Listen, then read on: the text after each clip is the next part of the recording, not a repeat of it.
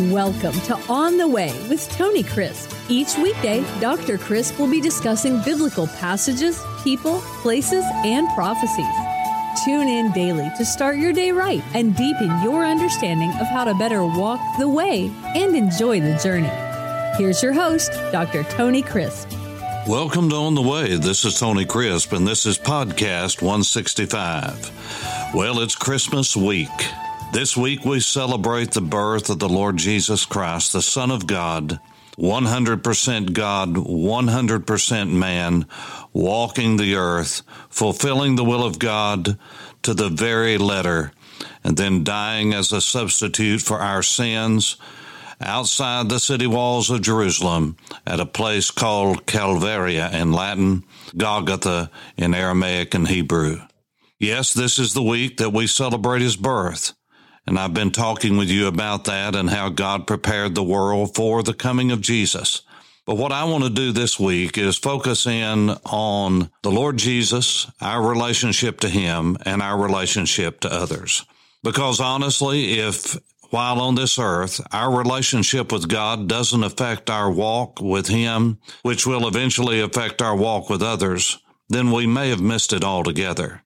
When we talk about a personal relationship with Jesus, we need to understand that there is a difference between a personal relationship. That means it's between you and God, and you have to settle it with God yourself. You have a personal responsibility to God to repent of your sins, to call upon the name of the Lord, place your trust, your faith, your commitment in him. But it is not private. There's a difference between something being personal and something being private. Our relationship with Jesus is never to be private. It will affect us. It will affect the way that we live, the way that we talk, the way that we think, the way that we move, the way that we dream, the way that we have vision and purpose for life. Our relationship with Jesus, even though it's personal, is never private. It affects us, and it affects other people. And the Apostle Paul talked about that in the book of 2 Corinthians, his second letter to the church at Corinth. Actually, it was more like his third letter, because one letter, a sorrowful letter, was never recorded, never placed in the New Testament canon. But I want to begin reading at 2 Corinthians chapter 1 and verse 3. And just listen as I read and see if a word pops out to you. It's mentioned 10 times within just these few verses. Blessed be the God and Father of our Lord Jesus Christ. Blessed be the God and Father of our Lord Jesus Christ, the Father of mercies and the God of all comfort, who comforts us in all of our tribulation, that we may be able to comfort those who are in any trouble with the comfort with which we ourselves are comforted by God. For as the sufferings of Christ abound in us, so our consolation also abounds through Christ. Now, if we are afflicted, it is for your consolation and salvation, which is effective for enduring the same sufferings which we also suffer. For if we are comforted, it is for your consolation and salvation. And our hope for you is steadfast, because we know that as you are partakers of the sufferings, so also you will be partaker of the consolation. Well, it's obvious that not only one word, but a couple of words stand out. One is the word comfort, consolation. It's actually used in two different ways. It's used in the noun form, paraklesis, and then it's used in the verb form, parakaleo. And the two go hand in hand. They come from the same root. Parakaleo means called alongside, or to call one alongside of another. Para means beside of. It's a very common preposition in Koine Greek. And then kaleo means to call. So you put them together. Parakaleo means call to one side, or to call to someone else. And the idea there is counsel, comfort, encouragement, advocacy. That's the concept behind that. And then the word paraklesis is the noun form of that, and that talks about it as the subject and the person of comfort themselves. And so as we go through this, I want you to notice a contrast, and I'm going to go through, if I can, and just help you to understand this concept a little bit better. But I want to start off by saying in verse 3, the word blessed, sometimes in the South, we really mess up on this because we talk about blessing someone's heart, and we usually say that just before we tear their heads off or before we tear them down. Often we're going to make fun of someone, so we try to justify it by showing pity. And so we say, bless their heart, they're so ugly. Bless their heart, they're so weak. Bless their heart, they are, and you fill in the blank. That's not what I'm talking about. Neither am I talking about the way that we use the word bless when we talk about blessing someone out. That's synonymous in the South with cursing someone. Well, I bless them out, quote, end quote. We give blessing a bad name. The word in the Greek text is the word eulogetos or eulogetes, depending upon the context. You've heard that word. You know it. It's transliterated right over into our English language, and it is the word eulogetos. And if we soften that G, it would be eulogetos. With the tos on the ending is simply an inflected form in the Greek text, and so we just say eulogia. And so you, that little prefix, you, is the word for well or good. It's a prefix that when it's attached to anything means good or well.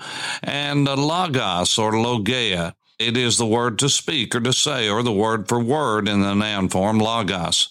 You put the two together, eulogy, it means to say something good about someone, to speak highly of someone, to speak well of someone. Now, let me ask you, when do you usually hear someone eulogized? Well, you know as well as I do, that's usually at a funeral, in a, quote, celebration of life, end quote. Isn't it amazing that we wait till after someone is dead before we say something good about them and encourage them? God help us. You and I, as followers of Jesus, are sons of encouragement. Our name should be called Barnabas, and it's exactly what God wants us to do. He wants us to be encouragers. He wants us who have the Spirit of God, those of us who have the Spirit of God living in our hearts, who is the Parakletos, who is the Paraklesis. He has come to live in our hearts. And because we are comforted, we need to turn around and comfort others because we're the only ones that have the answer. Yes, we are the only ones that have the answer. You see, modification of behavior can be dealt out through formulas and through exercises and so forth. This is what happens in psychology and psychiatry. Through medication or through different thought processes, modification of behavior can be accomplished in most cases. But let me tell you, to modify someone's behavior is not the same thing as changing their heart. You see, only God can do that. He is the God of regeneration, and He awakens us to see the glorious light and the glorious way, the wonderful way, the amazing way of Jesus. Jesus comes into the life in the person of the Holy Spirit and lives within us, and He changes us from within, not modification of behavior from without, because that will come and go, but heart change is forever. And so the Bible says you and I are to bless God and to say good things about God, not only with our words, but with our lives. And so that's why it says, blessed be the God and Father of our Lord Jesus Christ. And He is the Father of mercies. Now, the word here is the word pity. It's the word for compassion. It's translated mercy. It's translated grace on occasion in Koine Greek. But in the Bible, it's the word compassion. It's the word mercies. It's the word pity. God looks down from heaven. He pities us. He has mercy on us. Don't ever forget the definition that I gave to you. Simple as it is, it's easy to remember. Grace is all that God does for us in Jesus Christ that we do not deserve. But on the other hand, mercy is all that God withholds from us because of his dear son, Jesus, that we do deserve. And what God is saying is that he is the Father of pity. He is the Father of mercies. He's the one who looks down and says, I know what they deserve. I know they're getting what they deserve by being crushed, but I love them, so I want to reach down and help them and comfort them and to go along beside of them and encourage them and put my arm around them and be an advocate for them. This is what God does for us.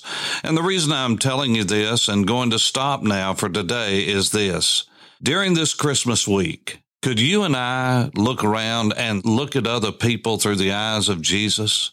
And when you see people hurting, would you reach out in Jesus' name, not just in your own name? Don't do something for someone in Jesus' name and then never tell them you're doing it in Jesus' name. Let them know that the reason you love them, the reason you care for them, the reason you are encouraging them is because Jesus, the Lord of heaven, has encouraged you. Don't be ashamed to say, listen, I'm a follower of Jesus, and that's the reason I'm doing this, not because I'm a great guy or a great gal.